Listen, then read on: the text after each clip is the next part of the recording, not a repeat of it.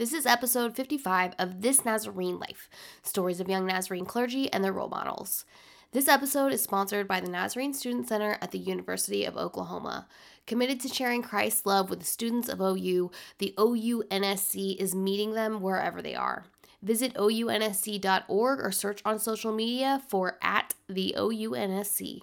Today on the podcast, we have Dane Robinson, pastor of Holdenville Church of the Nazarene in Holdenville, Oklahoma. And stay tuned to the end of the episode where we'll hear from our voicemail about your Nazarene life. Thanks for all you do for young pastors, and thanks for tuning in.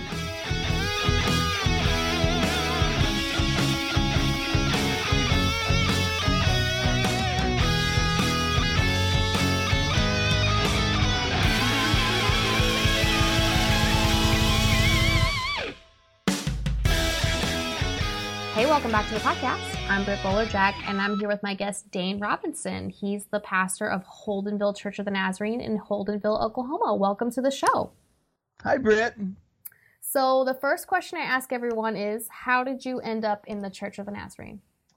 How did I end up in the Church of the Nazarene? I guess, I had a great-grandfather named John Wesley Robinson. I had a great-uncle named Buddy Robinson. I had a grandpa who was a Nazarene pastor. My parents met in the singles class that was actually where in my parsonage of my den in my parsonage. Oh, wow. And then I became the pastor of that church, and we merged that church with my grandpa's. I guess you could say I've been here since conception, I guess. I've been here since day one. I was talking recently to somebody about there's sometimes, we call it a profession of faith. You can either join the church, or there's some people that were born a Nazarene, and it's not really the same thing. I mean, the born a Nazarene is more like a local thing. That's a tradition thing. That's a family thing. Yeah. And then there came a time when I became a Nazarene by what I believed, and that's a different thing, I think. I'm getting to a whole lot of stuff, but that's how I became a Nazarene. It's kind of like the way we think of baptisms. You know, we do baptisms for young children and babies and things, and people don't really understand that. And I always tell people, they're identifying with the local body. They're saying, I'm part of this group. I belong here. And then there comes a time, we don't rebaptize people, but I think John does like a remembrance of baptism. Yep. We kind of do that sort of thing when they believe, and they want to be identified not just with the local body, but with the body of Christ. And they're saying, I'm now choosing to follow the ways of Christ. So I don't remember even now what you asked me, but that's how I became a member of the Church of the Nazarene. No, I love it. I love it. And I may end up backtracking to the second piece of your question, but let me ask you the next question. We'll see if we get there. Sure. Tell us the story of your call to ministry. How did you end up being a pastor? Oh, wow. It's I'm learning that we really project our own feelings onto history as we look back, because as I look back, I can see how God was preparing me probably from the time I can remember. Like the first real memory I have of being in a household with my family, I was probably around 2 or 3, I don't know, but the conscious memory I have is my mom kneeling in prayer at an old Blue Crush couch. And I remember it had that, she still has the Afghan and everything. And I remember seeing, that was kind of my life growing up. So let me backtrack before I was even born. My grandpa was an old drunk World War II vet, drove a tank, just a rough and tumble guy. His nickname was Rough House. And my dad lived with his grandparents because he was a rough guy. And but he and my grandma one night, my dad's grandparents took him here to the Nazarene Church his whole life. And anyway, he got saved long before my grandparents did. And he was the mayor here, and he was on the city council when he was like 21. And so he had a great life. But somewhere around 50s, in the mid-50s, I guess, they were building a parsonage here and a fellowship hall here at this church. And they came and asked my grandpa to help them. And he did. And he came and helped them. And he said, I wanted to come show those old guys what a young boy could really do. And he said, I'd go down there and those guys would outwork me day and night. And he said, they finally, at the end of all this, they invited me to their revival to celebrate the buildings and all this. And they had a revival. And he said, I was sitting in that pew. I'm going to cry a lot, by the way. It's okay. he said, I was sitting in that pew, and he said it was like somebody grabbed me by the shirt collar and dragged me down to the altar. And he said, and I looked back, and he said, and my wife followed me. And he said, we knelt there and we gave our lives to the Lord. And he said, I drove home, and he had an old, they had an old laundry service back then, and he had an old panel truck.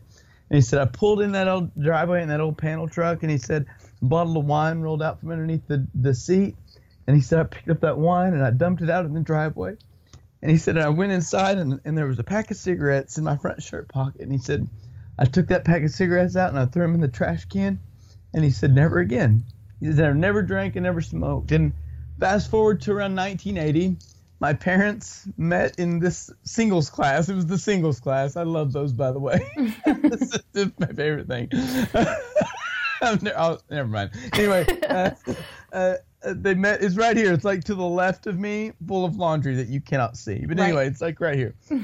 My parents met, and they got married in 1980. Right around that time, my grandpa sensed a call to preach and told the church, and the district was going to close the Woka Church of the Nazarene, which is about 7 miles away from Holdenville, where we live. Okay.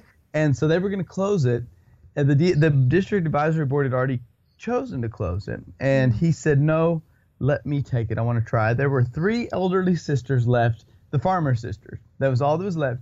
My grandpa went to go get the keys from them, and they wouldn't give them to him. They had to call the district superintendent. Anyway, they gave him the keys, and for 27 years, almost my entire adult life, or childhood and adult life, my grandpa was my pastor. Wow. And we went over there. My mom was my Sunday school teacher every grade. It was like never always had the same one. And so we went our whole lives, and that church grew from 3 to around, at its heyday, about 60 to 70 people. Wow. And we just had, it was our life. I don't want to get into all the personal stuff because we're talking about a call to ministry here, but I spent a lot, from like age 15 to 23, I was highly addicted to meth. I was off doing my own thing and way lost into drugs, not doing anything at all for the Lord. And turns out you can't live a life like that very long. Yeah. And so things came crashing to an end, and God brought them to an end, and I moved back home. I walked into that little church after, 5 years of being gone, and they just welcomed me. Then, I always tell this in my church, not one person ever asked me where I'd been, what I had done, why I was back. They knew something was wrong, and they knew I was broken and lost. I didn't even have a nice shirt to wear, and nobody ever said a word. They said, we are so glad that you're here. And you're talking about people that couldn't possibly understand what I had done. And they didn't care about track marks in my arm. I mean, it's just little things. Anyway, They welcomed me back, and it was during that time where God really spoke to me and showed me that he'd been preparing me for something. And I'll tell you what I thought it was. I thought that it was to take over my grandpa's church. I really did. I knew he wanted me to preach, but I didn't know. Oh gosh, I would have never dreamed it would have been in Holdenville. That's where I lived. There's an old phrase where I won't use it on, never mind. Not on a podcast, but anyway, it was away from here. Yeah. I thought I was going to be in a town at least where people didn't know me that well and know my past. Yeah. Because that was going to be a huge deal. And so it was over there, and I told my grandpa that Sunday, first of all, I felt the call to preach. I told my DS first. I called Terry. He had been there about a year. And I called Terry, and he said, that is so great. And I said, Terry, I said, Doc, what do we do? And he said, you announce it to your church. You tell your pastor. And so was my grandpa. He said, I know, but you tell your pastor. And so I did, and my pastor's response was, buddy, that is so great. He said, you start preaching for me twice a month. and I was terrified. And so and then he calls me that week, and he says, I have not, by the way, had one class or 1 hour. I knew nothing. I was barely sober, not even a year. Yeah. And he calls me one day and says, son, I'm going to get you in the funeral business. And I was like, the funeral business? This is how he talked. And I said, the funeral business? He said, yeah. And he was Holdenville's. I know he pastored in Wewoka, but he was Holdenville's town pastor. Mm. If you didn't have a church or a pastor, Meredith was your pastor. Mm. And he did thousands of funerals over the 30 years that he was here. I could not even put a number on it. Just if you didn't have a church, that's who you went to. Yeah. Everybody knew Meredith and Gertrude. Mm. Their door. I always tell people this. We always talk about going to our neighbors and being neighborly to our neighbors. My grandparents' neighbors came to them. That's the kind of people they were. Every neighbor they ever had would always come over for Christmas. And that's just, they drew people to them. And it didn't matter if you were a Christian or they didn't care. Yeah. You were welcome inside. And so whenever I was called to preach, I inherited not just a church really, or I didn't take over a church. I was inheriting a ministry. So I think it was Terry Toller said one time that a pastor can't determine the size of his church, but he can determine the size of his ministry. That was kind of my grandpa. And so I inherited not just that, but I inherited that view of community. My heart is here. My soul is here.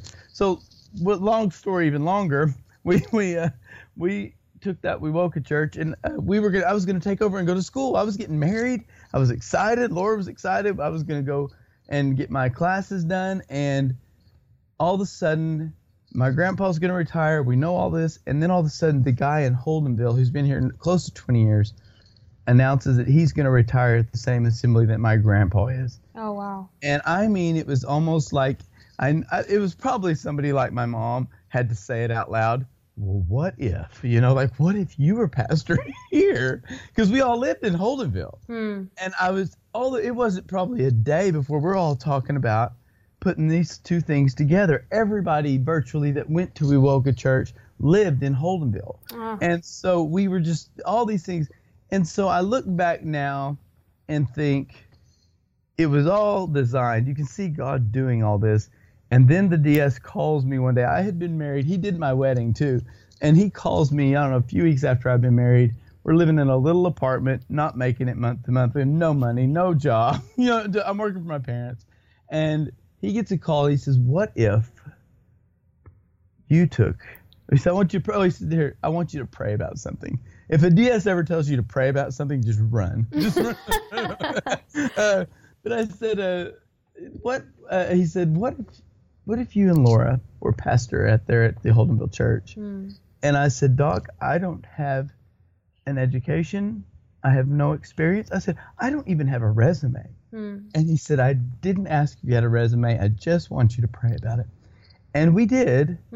We prayed about it, but it was not that when he said that to me, it was not only like I thought that it's not like it was almost like I was anticipating that call. I was expecting it to come. I knew this is what God wanted for me. And I look back on that now. I always thought it was like the common sense. Well, of course that's what you would do. And I look back now and I think that is the stupidest, most insane thing that anybody. I was not even barely married, dragging this girl who'd been out of high school 2 weeks. Wow. And we're gonna move into a parsonage, and this is what I'm gonna do. I loved her. I didn't want to do that to her. But it made the most sense to both of us. Yeah. And we drove that night. We interviewed. Was not even the night of the interview. Terry called me. Dr. Rowland called me and said, I'm sitting here with the church board. And he said, he was outside the door. And he said, I met with them and I submitted them 3 resumes in your name, because I wasn't kidding. I didn't have a resume. Yeah. And so he gave them 3 resumes in my name. And over 2 different meetings, they both said, and one of our members named Mark Brandon, he said, Mark kept saying, we don't want to see any other resumes. We want to talk to Nate. Because they knew me. We were family. We were friends. And so Terry steps outside and he says, they really want to talk to you. He said, when's a good time? And I said, what about now? And he said, let me ask him. So he sticks his head in the door. He says, he wants to know if we can meet now. And they said, sure. And he gets back on the phone and says, they said that'd be good. Laura and I put on the nicest clothes we could find. And we get in my little Ford Focus and we drive over here. It's pouring down rain. Oh. Oh, I haven't told this story in a very long time. Anyway, we pulled into this. There's a drainage thing by the church, and I'm going too fast, and the water kind of shot up over the windshield, and we were like, Anyway, we pull in the parking lot, and she says, she looked at me, and she said, "I'm scared," and I said, "I am too," and we prayed, but it wasn't that we were scared of what they were going to say. We were scared that we knew what was about to happen, and we knew what God was going to do, and just opened up. I accepted that job with no education and no hours of experience. I had my wife, who is the strength of my relationship. If I don't say it throughout any of this, she is our foundation. She's our rock. She doesn't just keep the household going. She keeps everything going. She's kind of the stability. I'm a little bit scatterbrained right now. I don't even remember what question was asked. But we interviewed that night, and we took that church with nothing. I had her, and I couldn't say enough, I had Terry Rowland. I called that man every day, twice a day maybe. I didn't even know what the manual said. He held my hand through that whole thing. And I look back now, he must have been crazy to ever let me do this. But I had him, and I don't know how to stress, like, the connection that you have with your other pastors on the district. Yeah. Those connections are so important. These friendships that we have, that is, in the beginning, your stability. We have to have that. And so anyway, they helped me in the beginning. They still do. But that's how I became the pastor of the church, where I was a drug addict for 10 years. Oh, I was going to say the last thing. I had my testimony. That's all I preached in the beginning. I didn't have an education. All I could tell them, it was like the guy when they said, well, how did this happen? They asked him in the Bible, how did this happen? And he says, I don't know how this happened. All I know is once I was blind and now I can see. That's all I know. Yeah. And that's kind of how it was in the beginning. And people would say, dang, you're getting fat, or what happened to you, or why do you look so good, or what's going on? I heard you were a preacher now. What's going on? And I would say, guys, I don't know what happened. All I know is once I was blind and now I can see. And that's really all I've ever had. I just got ordained this year. So it was like 12 years later or something. Yeah. So anyway, that's how I became a pastor at Church of the Nazarene. That's Don't do beautiful. it, kids. No, I'm just kidding. Tell me more about the kind of backtracking in your story a little bit. Tell me more about that initial call to preach. What did something specifically happen? Sure. What was that journey like as a young person? Sure. I was probably 17 years old. I was at the First Baptist Church when I first really knew that God wanted something for me in ministry.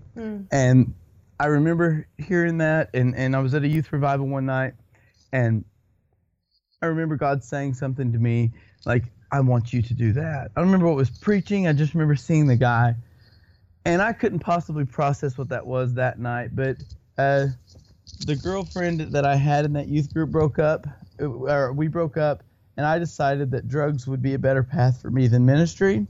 And so really what it was, if you want to put a spiritual spin on it, I ran from that call as quick as I could. Yeah. It wasn't like I was scared of it. It's like, I don't want to do that. I'm in high school. I'm going to go have fun. Yeah. You know, and so that life, kind of like that party lifestyle, that's why I broke up with a girlfriend. Yeah. She was a great Christian girl. We had a wonderful youth group here, it was the First Baptist Church, and still a great church. And I could have done great things for the Lord when I was young. And I could probably say now, you don't have to have a bad testimony to praise the Lord. There is a wonderful, wonderful testimony in saying, I never wavered from the time I gave, but I did. And I ran from the Lord, and I ran from all the call. And it was when I was 23 years old, and I was, I'll save you the story. Again, that's too much of my testimony. I want to talk about the call. I was charged with embezzlement of funds at Kentucky Fried Chicken in Ada, which that simple charge brought me from having a house and a roommate who was my closest friend, still is, by the way, who gave his life to the Lord. And I had a house, I had friends, I had a job, I was going to get married, they were going to promote me at KFC, and all of that was brought down within a split second, and I lost everything overnight. I called my parents from a police station parking lot, and I told them the story, what had happened, and why it wasn't my fault. And then my dad said to me 2 words. He said, "Come home." And he hung up the phone. And I drove home, and it is just like out of the Bible in the prodigal son. I was practicing this speech the whole way, and I was going to tell him why it wasn't all my fault and why it was my fault, but it wasn't my fault, And I was doing this, and I ran into their print shop when I got into town, and I was just saying, and my dad just grabbed a hold of me, and he hugged me, and I just fell. And I moved home, and it was less than 2 weeks later. I was driving back and forth to Ada about every night to see Laura after work. I was working for my parents, and one night on the way home, I was between Ada and Holdenville. There's a little town called Allen, about 20 miles from here, and it was pouring down so hard I couldn't see. And all of a sudden, this song comes on the radio, and it was Casting Crowns, "Who Am I?" And I want to tell you, at that time in my life, I didn't have a job. I didn't have a wife. I didn't have anything that I could offer a wife. I had not a home, but I had 2 parents that loved me. And I knew that God had a call on my life. And I just started to weep because this song comes on the radio. It says, "Who am I that the Lord of all the earth would care to know my name?" Yeah. And in the Bible, especially in the Hebrew, your name speaks of your character. And I remember my next door neighbor told me when I was strung out on drugs, she said, "Son, your daddy gave you a name, and it's up to you what you do with it." And I remember sitting there. I pulled off to the side of the road because I couldn't see, and I was crying so hard. And I just remember saying, "Who am I?" And that chorus comes on. It says, "I'm his. I belong to him." And he just spoke to me that night and said, "Are you ready to do this?" And I didn't even know what this was at that point. I just remember saying, "God, whatever it is you would have me to do, I will do it. I'm in. 100% I'm in."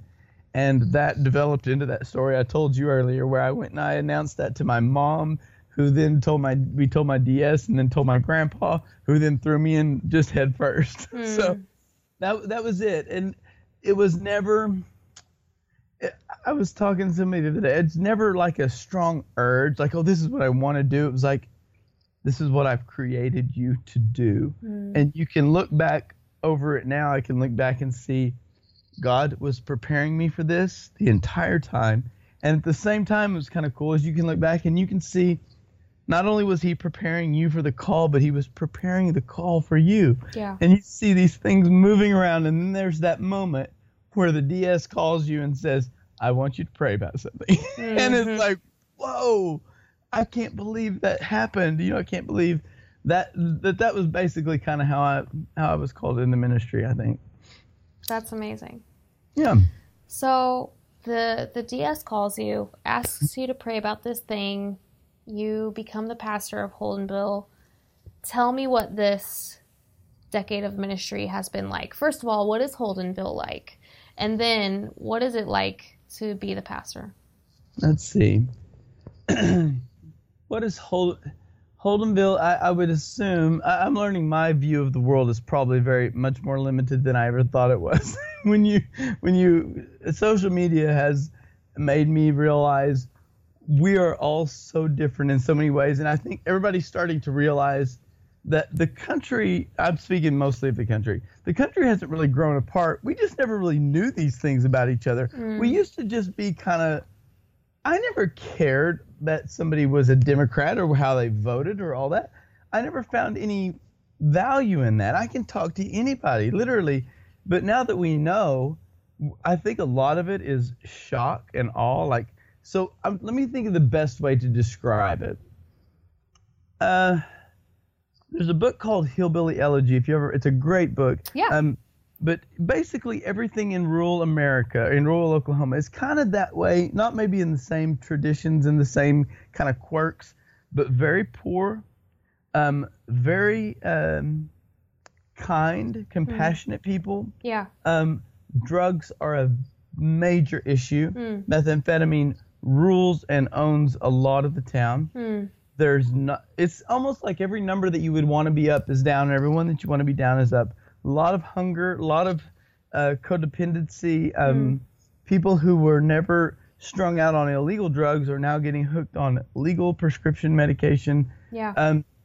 The average age of death for a white woman in our area is about 55. Wow. That is worse than third world countries. That is major part due to the opioid epidemic. And it's a bad, bad situation. Yeah. And the hard thing is, and this doesn't speak, like I said, the people here are kind and compassionate. Those who aren't on drugs are the best of the best. And even those who aren't Christians, they have a Judeo-Christian worldview. So they share the same values. You know, they take care of their neighbors. When the western half of Oklahoma is on fire, people take hay and they take feed and they help their buddies out. Those people didn't do that through a church. They did that because they love their neighbors. Yeah. And that is the mentality here when if drugs aren't involved. But drugs are involved. Yeah. And it gets pretty sticky. And so people are very kind and compassionate, but they are also can be very fundamental and very hard-nosed when it comes to drugs. When somebody steals $30,000 to $50,000 worth of cattle in a summer from someone, they can be a Christian, but they're not going to take kindly to that. And their first thought is not, oh, bless their heart, they're strung out. It's, how could they? Yeah. And so drugs are kind of looked at, in my mind, I think drugs a lot of times are looked at, maybe not by everyone, but by a lot of people as a moral decision. Well, people know that doing drugs is bad and they shouldn't steal stuff. Yeah. So why don't they choose not to do drugs? And so that's kind of when you lose a family over drugs, people will say, how could they choose drugs over their family? And so that's kind of the mentality a lot of times that you take around here, people take around here. If you've ever been someone who has been shooting up and crying at the same time because you don't want to be doing it, only you can understand why somebody could possibly do this. Yeah. It doesn't justify it. It doesn't justify what they've done, and there still should be consequences for what they've done. But if you can't understand that, you can't look at someone like that. When I see somebody who steals a little girl's bike, a Barbie bike, to ride across town and get dope, I don't see somebody who is making a conscious choice. I see somebody who is in chains. And if you've never understood, I used to read that scripture where Jesus is, or they're talking about the man who rips the flesh from his own body and he's running around in the cemetery. I can tell you that very thing happens here with people who are strung out on meth. They pick at their face and they pull at the skin from their body.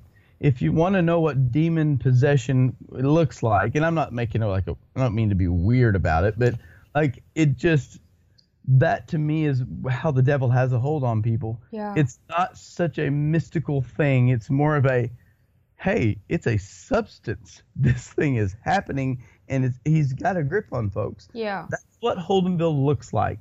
Now, if you can help somebody, feed somebody, talk to somebody, you might have a chance, if you have a little compassion, to help them. But here's the thing. You're probably going to make a difference if you took one person a year, you could make a difference, maybe. But I don't remember what you asked me. But what are we supposed to be talking about? What's Holdenville like? It is a drug-addicted versus good people type of town. Yeah. And I say versus very literally because there is it's just a conflict mainly because of the theft. And what makes me kind of sad about it is nobody really cared so much until their stuff started coming up missing. I do. I do. We don't have anything worth stealing. My kids were talking about this, about people breaking in, because recently somebody was murdered here. I've preached a murder. I've preached one murder, and then the other kid was murdered just a few months ago. But the kids were asking me about what should we be scared, and I said, well, number one, we don't owe anybody anything. Number two, we don't have anything worth stealing. Yeah. And number three, I'm one of them, so to speak. Not the people who are doing the killing, but the people who are stealing.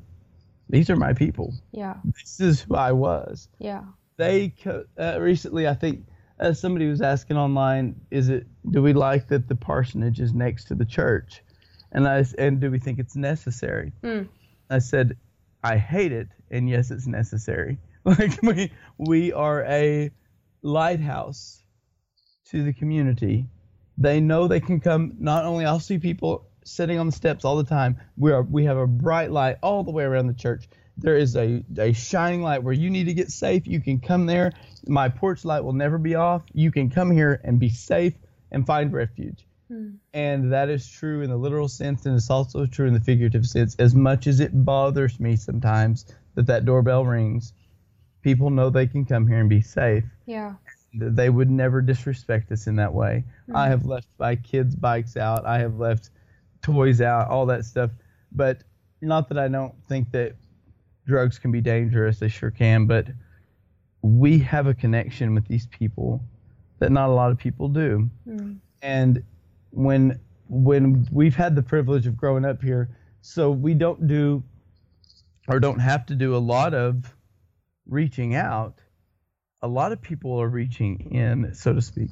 It's I always laugh. I don't know if it's a good or a bad thing whenever I walk up to a crowd of people and they're hiding their beer, and then one of them says, "Oh, it's just Dane," and I'll be like, "Well, wait, I have standards. What do you guys think I don't have standards?" But no, but we are. I don't want to give too far off track, but I was reading about Father Damien the other day. And he went and worked with a leper colony, and he writes these journals, and he's talking about those lepers and they and them and those and others, and there comes a time where his journals change, and he starts talking about we and us and he contracted leprosy. Wow. And he became one of them.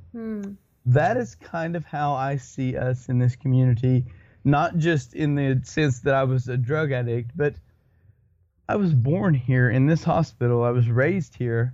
I am accepted as one of this. I am a Holden villain, is what we say. I am one of them.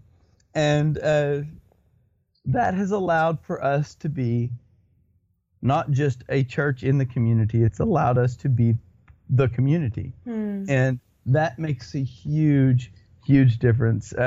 That's what Holdenville is like. It's poverty, it's drugs, but it's people that desperately, I think this may be true of any place probably, desperately they need a place to belong. Yeah. That's why people go to the dope house, because there's not only drugs there, they know day or night they can come there any day. That's why people go to the bar. That's why but I don't know anywhere else in the world that you have a place to belong from birth to death except the local church. We're it. And if we don't start opening up our doors to anybody, so what? They stole something? So what? Well, let's get rid of the stuff that's worth stealing. Let's get rid of it. Let's focus on these folks. Yeah. And I don't have to say that too much. There may be some that are a little hard-nosed about that, but once those people start coming, once one or two of them start really serving the Lord, once somebody who was singing in the nightclubs and the bars comes and brings his guitar up on stage and sings for the Lord that first Sunday, it's hard to stop that. It's hard to stop that when God's moving like that. Yeah. And people just, I don't know. Anyway, that's what Holdenville's like. Come down sometime. You'll be shocked. Yeah, I'd love to. Talk to me about what life is like as the pastor there. I know you kind of alluded to a few things, but what happens in a typical day or week or month? What's going on, and what is your What is your ministry like on a practical day-to-day level? None of it's practical, but it's all. I do a lot of funerals with this guy, the funeral director, and he said he writes out an order of schedule, and by my name, he always puts SOP. And for a while, I didn't know what it was, and I said, "What does that mean?" He put seat of pants. And he said, we fly by the seat of our pants. But I started not knowing anything, and as I learned some things, I started putting a little bit of structure. I think Jordan Peterson said, even if you have a bad plan, implement it, and then you can fix it along the way. Yeah. Mm-hmm. And so that's kind of what we did in the beginning. I tried to have somewhat of a structure, but I don't know if you could tell from this podcast or not, but my mind is going a billion miles an hour on 40 different things at the same time, and I've got like 6 things I want to say. And so there's never more than like 15 minutes. I'm exhausted with myself, and it's like I cannot imagine having to live with me. But a typical day-to-day ministry involves a lot. It will be 100% with people. I am not good. My office work, all of that gets done within probably one day and maybe a day and a half, and I just can't even hardly sleep until it's done. Yeah. But budgets, paperwork, board meeting agendas, any office work at all, except I don't ever include message prep as office work. That's different to me. I mean, more administrative stuff. Yeah. All of the administrative stuff will happen usually on a Monday because that's when I'm least spiritual. I do most of that really to prepare for the week. I get my schedule set. If I have any appointments, that sort of thing, which can change day to day. I do all that on a Monday. And then the rest of the week, I am scheduling and meeting with as many people. It doesn't matter if you're in or out of my church. I'm going to have lunch with somebody. I'm going to have a Coke with somebody in the afternoon and hopefully in the morning. If I can meet with 2 people a day, that will be my goal. Usually it's more than that, depending on what major crisis is going on. Yeah. Because really my schedule is with people. But what interrupts, well, I used to call them interruptions. Now I'm thinking they're more like divine things. I used to really, like say I'm sitting here talking to you, I have a Skype scheduled with Brittany Bowlerjack, and I'm here, and my doorbell rings, and somebody is sitting home with no electricity, and they need their electric bill paid. I used to think that is an interruption. Is that an interruption, or did my podcast interview interrupt what God had for me at the door? You know? Yeah. But what interrupts my schedule, though, I guess you could say, is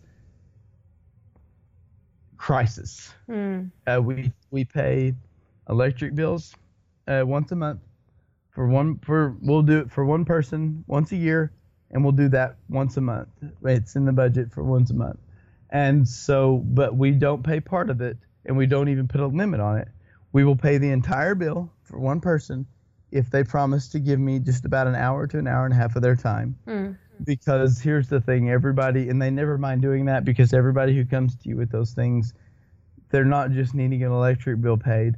Something has spun out of control in their life to where they are at this moment, and they are looking desperately for something to hold on to. They need somebody to tell them that they're going to make it through this somehow, and please tell them how. And you can't always do that. That is what interrupts my day. Again, so I don't think it's an interruption. You have to tell a lot of people no, just so you can take the time to tell the right people yes, and that you can actually help someone. We were trying to give so much to everybody, so a little bit to everybody, which was not doing anybody any good. And I got so burnt out. I said, Keith Newman said, if do for one what you wish you could do for everyone. Yeah. That's what we're trying to do. So we cut it down to once a month. We'll help one person, and we won't just do a little bit or throw money at it. We'll help them. And it doesn't work. We probably help about 10 to 12 people a year, but we don't just pay a bill. I would say maybe 20 to 30% will wind up either coming to church or connected to the church. At least at the very least, will consider me their pastor, which is all I want. And I don't care if they join or come. I do care, but that's not what's important. They need to feel like they have a place that really cares about them. Yeah. So we do that. The primary ministry we have is funerals and weddings. Is that not crazy? I've done, in the past 11 years, I've done over 250 funerals and over 130 weddings. Yeah. Wow. Yeah. So we get, because I grew up here and my dad has roots, my grandparents have roots. We do, and like I said, my grandpa got me into that. I do more funerals than weddings. Again, we inherited that. If you don't have a church, we're your church. Yeah. You're the church for people who don't go to church. I tell people, we're the church for people who don't go to church, and that's reflected by our Sunday morning average. We don't have a lot. Yeah. But we have people that, like I said, if they don't know me as a pastor, they'll know me as Dane. And somebody will say, Dane might know, or Bill, my dad, might know. And people say, well, who's that? They'll say, that's Meredith's grandson. And so we have roots here. Yeah. The funeral side of it was for my grandpa. The wedding side of it is from all the yahoos my age that are now getting married and they're having kids and they're starting to look for a place to go. Yeah. That's our primary thing. We absolutely, somebody asked the other day if they did weddings for people who didn't go to church there or something. And I said, I will do a wedding I've done weddings on my front porch. I've done weddings in my parsonage, and they're always like, the question is, should you do premarital? I do if I can, especially if it's members of my church. Yeah. I'll do premarital counseling with them, and it will save you $35 on your marriage license too if you'll come do it. But if they'll spend an hour to an hour and a half with me, I will sit down and talk to them as practically as I can and do just as good as anybody else probably could with trying to prepare them for what's about to come, because you don't really know. And there's not been a young couple yet that's come up to me and says, we are just curious about the theological aspect of marriage. It's like, no, we want to get married now. And it's like, so we go, I did one at my picnic table the other day. I'll do one just about anywhere, except the only one I ever turned down was this lady asked me if I would do one down at the jail. And I said, I can't process that in my mind. Why you would do that, or how we're going to possibly talk about this union, and then you're going to be dragged out through I don't know. Anyway, so that's the only one I ever turned down, but I'll spend some time. And what I talk to them about is what marriage and love really looks like, what a covenant actually is, and how attraction is such a small part of that. Well, not small, I shouldn't say that, but is only one part of that. Yeah. And that what we're about to do here is not to solidify that this is your most important relationship. This is to make a promise that even when this doesn't feel like your most important relationship, that it still is. Yeah. And that you better be committed to this thing even when you don't feel like it. And so even that, and I tell them, because at my wedding, we had the vows, and my grandpa, we always thought he was just being silly. It may have been the early stages of Alzheimer's. We're not sure yet because he was kind of slipping a little bit. But he said in our vows, he made me promise to bring my wife my paycheck every Friday, and he made her promise to rub my feet every night when I got home from work. These are in the actual vows. And so I'm like, but I started looking into that when I was doing a wedding, and I thought, well, what is a vow? Well, a vow is a promise. Why would we have to promise all of these things? And I started thinking, after 11 years of being married, it's because sometimes we don't feel like doing these things. And so that's what I do, and that's a very big ministry. And not everybody makes it, and there's a lot of divorce, as we know. By the way, it's not nearly as bad as people talk about on the percentage side, but because a lot of people just don't look at marriage the same way. But I think that we really make a difference in just preparing them for.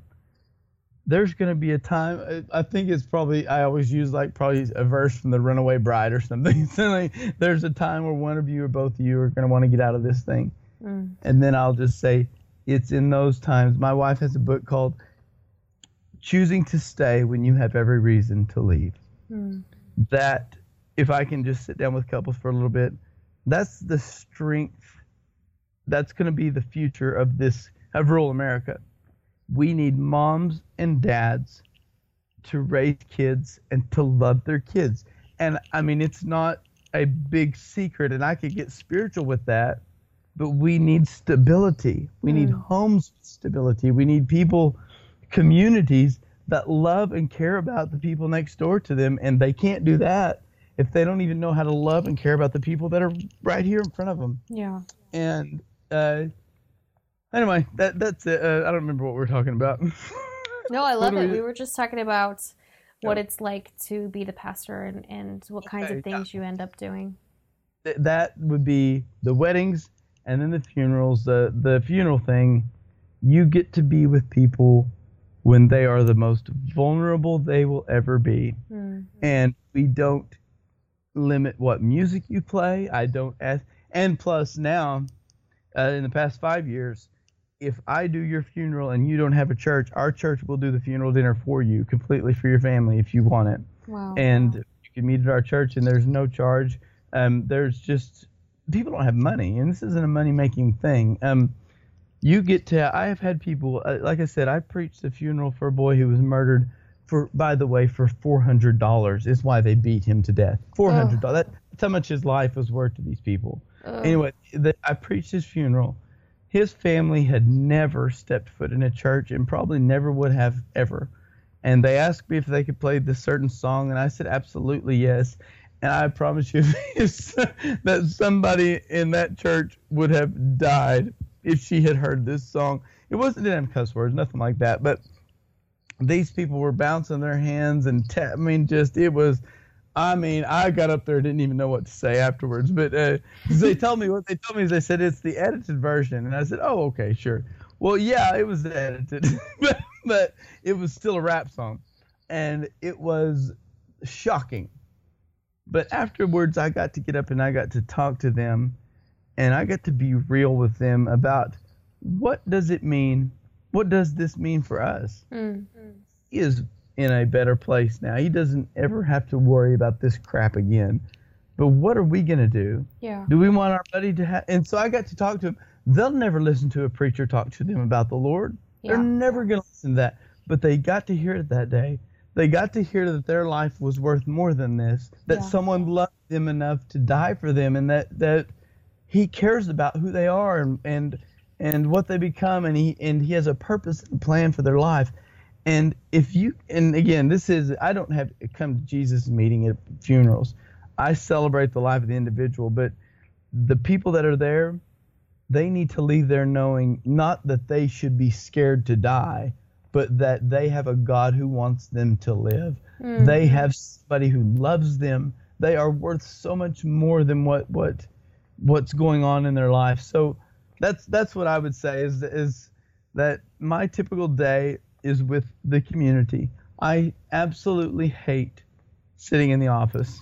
And that sermon prep for me, I do spend early mornings. I spend at least the first few hours of the day trying to work on my message because it helps set my heart right.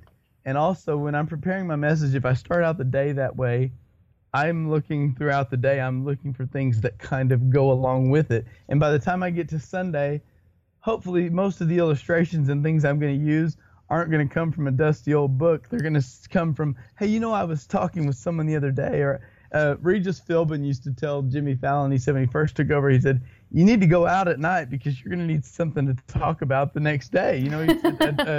He said you need to know, you need to have some material. And so I try to stay up. I quit watching cable news, which helped me a lot. That was just dominating my entire worldview. It's like, oh my gosh, politics are just driving me nuts. So now I just drive your husband nuts with politics. Yeah, that's my typical day in the Church of the Nazarene in Holtonville. I do a lot of work from home in the afternoons and stuff. And I like to do that too because there's a lot of ladies that need help or that need someone to talk to.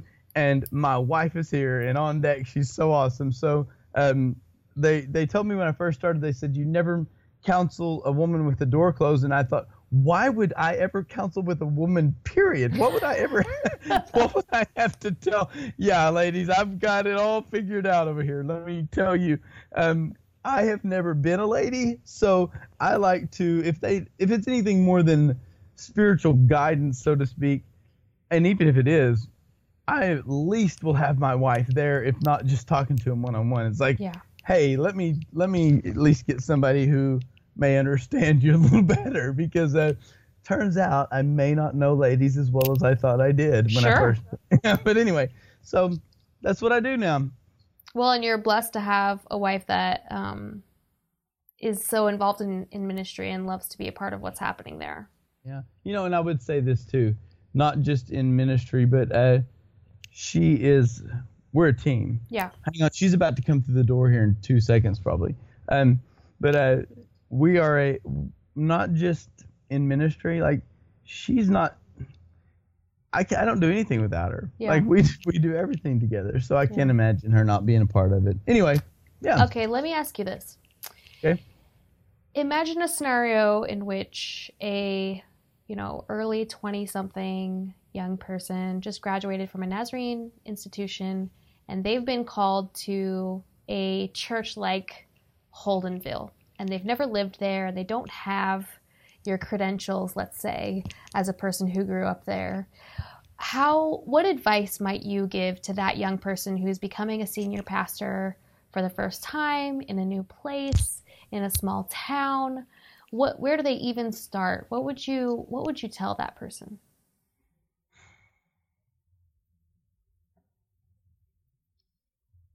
Learn not only to listen, learn to be the last to speak. Learn, and you could take that in the setting of a board meeting, of a leadership team, or just the context of a community. Take a very long time before you ever come with any ideas or advice or how well you think you've got it figured out.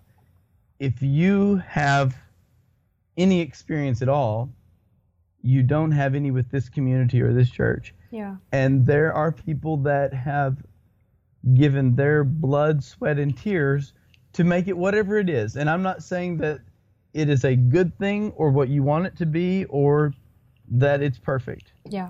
But it is at least something that someone has given their time and efforts to. So take some time to learn not only what they're doing, take some time to learn why they're doing it, and take some time to find out why it's important to the people that it's important to. Yeah. Why it's just silly little things. Why do we meet at this time? Why do we have these parties? Why in our church it's the little traditions of why do we fold the communion cloths that way? It's not spiritual. It's not spiritual at all. But just because something is sacred doesn't mean it's not special. And for us, those are those little traditions and things that are kind of quirky and unique to us, that they bind us together.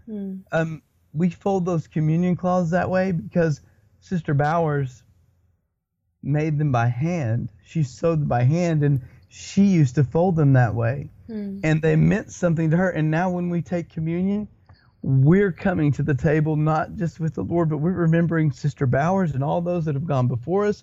And what we are now is we're part of all of that. And all of those little things kind of bind us together. So I would say my best advice is take some time to get to know, or to learn to be the last to speak. Because if I had it to do, and I was from here, by the way, if I would have taken more time to do that, I can think of at least 4 important relationships in my life, maybe 5, I would say probably 4, that would not have been damaged by callously and quickly trying to put something new in place. Because I could see what I wanted to do, and I had a good idea of what God wanted me to do, so why is that not good enough? You hired me, And I really hurt a couple of people's feelings that I wish I could take back. Do we want to be right, or do we want to be together? And I think if you learn I think John Wesley said, seek more to do good than to be right. That's kind of what I wish I would have done. If I would have taken some time to know how important something was to someone and why, it would help me understand it better before I changed it. And it's not that it doesn't need to be changed. Right now we're talking about changing our fellowship hall because we need more space. We're outgrowing it, and it needs to be updated. Plus, we need room for the children's church to grow. And so the initial thing would be for anybody who would come in would be to say, knock the old one down, build new right there in that space. Boom, we're done. But now the fact that my grandpa helped put those bricks in place, that place isn't sacred, but it is special. That doesn't mean it doesn't need to come down. But that means that I'm going to take time to think about why it should come down. Is it something that is important for a reason? Is it something I'm holding on to for my own good? Or does it really mean something in and of itself? So I would say that. If you're going in, take some time, because I feel like this is with the social media right now. We're all just observing each other like a bunch of monkeys in a cage. Like we're just like, we don't really understand.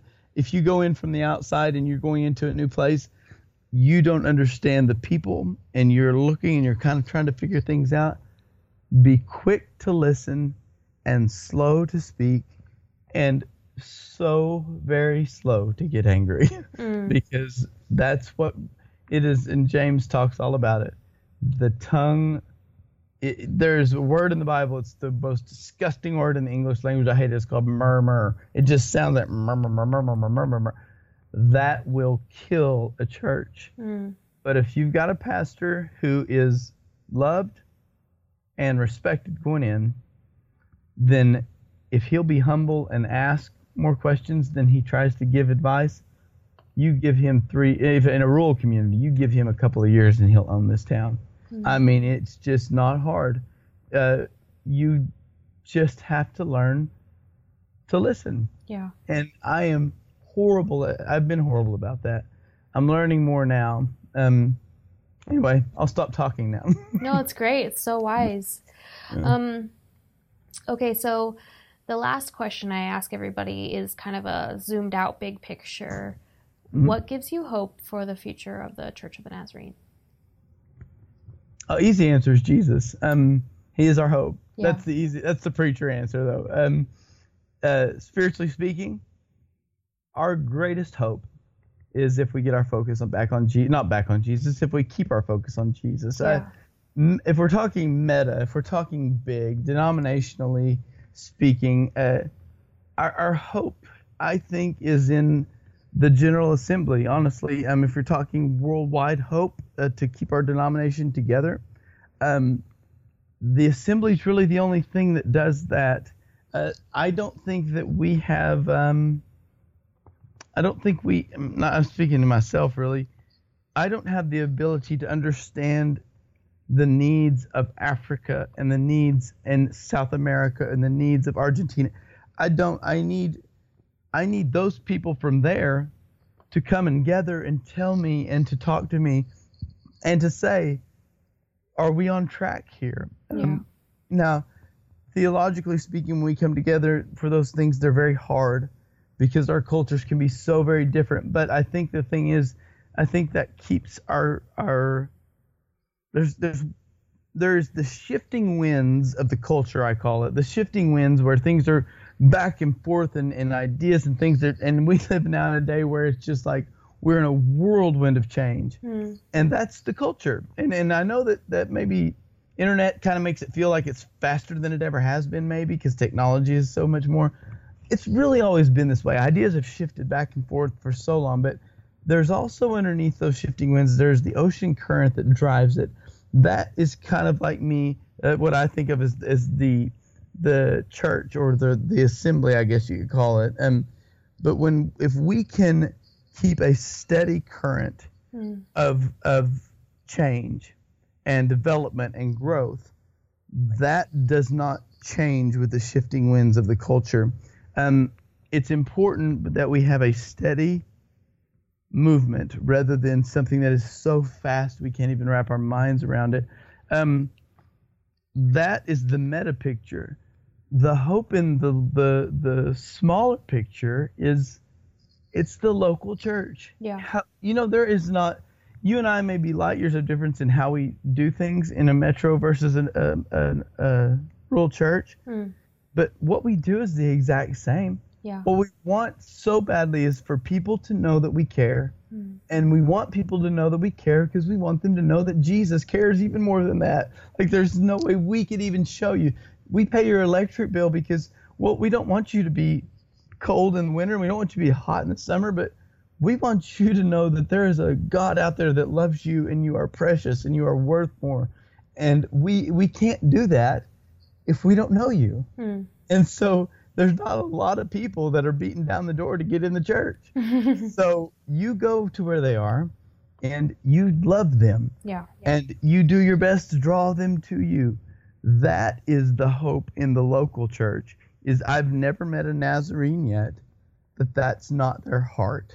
Doesn't matter whether they're from Africa or they're from America or wherever, their heart is for people to know that God cares. And we believe that these relationships change one another.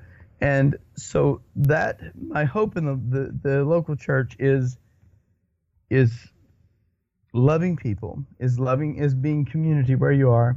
The meta picture, our district assemblies, our general assemblies, the times of togetherness in person, those conferences, all these things, those things are important because I feel like that the online gives us the maybe makes us feel like we're connected, but this is going to sound really so uneducated, but it doesn't really take the place of being in the same room with people. Oh yeah. Like when I gather somewhere, I did a couple of online things with my Mormon friend. He plants churches all over the United States for the Community of Christ Church. And he said, come check out what we're doing online.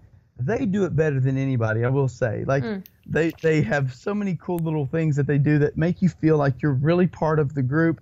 And they have like a meetup, but it's just online. Yeah. But still at the end of it, I want to give somebody a hug, and I want to sit down, and I would really wish we could just leave cell phones out. Throw your cell phone in a bucket when we get there, and let's just talk. We started doing that when we go out with friends. My wife will keep her work phone in her purse for emergencies. We'll leave our cell phones at home. Yeah. And not having them on the table changes everything. Yeah. We just hang out, and so those times of togetherness are very, very important. They're very important not just for the church as a whole, but those new pastors you're talking about starting out, when you're in rural America by yourself and all you can see is hay fields for miles and miles, you need to know that you're not alone out there. Yeah. So I think that is, we have pastors that leave so soon. They need to know that they have a district that loves them. They have other pastors that they can relate to that love them. They have people that are out there that have been through what they've been through, that are currently going through what they're going through now, and they're not alone and they're not crazy. They say if a person doesn't have at least one person they can relate to, they'll lose their mind. They need to know, and I think that's really the hope, because you're putting a lot on your pastor. And that relationship, his relationship to the assemblies and to the district and to other young pastors his age and her age, they're going to need somebody to not only relate to, but who can provide wisdom to them. So that's what I would think is the hope of the future. Now, that could all be way off. I'm not as smart, and I'm not nearly as smart as I thought I once was. Oh no, I think it's perfect. Thank you so much. You're welcome. And thank you so much for doing what you do and for answering the call that God's placed on your life. Man, I am humbled and honored, and not only do I love doing this, there's not anything else I could do. Trust me, because 5 years ago I would have done it, but now things are great. I'm honored, and thank you for what you do. Thank you so much for you, and for you, not really just that, but for you and Aaron, who you are, because you guys are just wonderful people. Oh, well, we appreciate you, Dane. Thanks for coming on the show. I love you guys. Hey, this is the part of the show where we bring you a story from the TNL podcast voicemail. See, we can never possibly interview every young pastor in the Church of the Nazarene, so we made a way that you can get involved and tell us the story of your Nazarene life. For more information about leaving us a voicemail, check out thisnazlife.com/contact. Today's story is from Alex Harms in Napa, California. Hi, my name is Alex Harms, and I'm on staff at Living Vine Church in Napa, California. It's actually one of my favorite stories to tell of how I ended up in the Nazarene Church because it is completely random. They happened to be the church when I was in middle school that had the most fun. I remember going and thinking, well, I don't really understand this whole Jesus thing, but I will put up with singing a couple songs and listening to some guy talk for 15 minutes if it means ice cream sandwiches and ping pong. I really loved going to all the events as part of the youth, and I probably went to church for quite a few years before I even realized that I was a Christian. But becoming a part of the Nazarene Church and understanding now a little bit more about what we believe and who we are, I'm so glad that I just stumbled across Nazarene-dom. There was a church across the street that also had a pretty great youth program, and every year around Halloween they would do this really extravagant scare house, and now I understand that they were trying to scare the high school students into going to church and scare them into not wanting to go to hell. So it was just 7 layers of hell, people in scary costumes. And I actually went a couple times because they raffled off a car. If you bought a ticket to go to the scare house, you would be in the drawing for a used car. And every kid in the entire high school, which was thousands and thousands of people, would go to this haunted house and be hopefully scared into going to church. And in retrospect, I'm so glad that I ended up at the Nazarene Church, even on just, some random turn of events, which I now get to call Prevenient Grace, because I'm pretty sure that had I ended up going because I was scared, I would have an understanding of God that is so different from who I know God to be now. And I probably wouldn't have stayed in the church for very much longer and would have been another one of those statistics of students leaving the church once they get to college. So I'm super grateful for the community that I found at the Nazarene Church that I started going to in high school, the friends I've got to keep from there, and just the kind of theology that was ingrained in me from the beginning has shaped not only my ministry now, but who I am as a person and how I think about the next generation of people in the church. I ended up in the Nazarene Church because of nice people and ping pong and Prevenient Grace. And now that just is in my ministry to whoever I'm around, that it doesn't have to be us working really hard, but God working through us and us just being like Jesus and us sticking to our roots and to love. Now that I have some of the words to describe it, my story of how I ended up in the Nazarene Church and God's grace in my world is just one of my favorite stories to talk about, because I went from being this punk kid who, Sharpied on their knockoff Converse and really just cared about going to Worlds of Fun or, all the games that we would play, to being open to letting God work in my world and transform my understanding of family and community.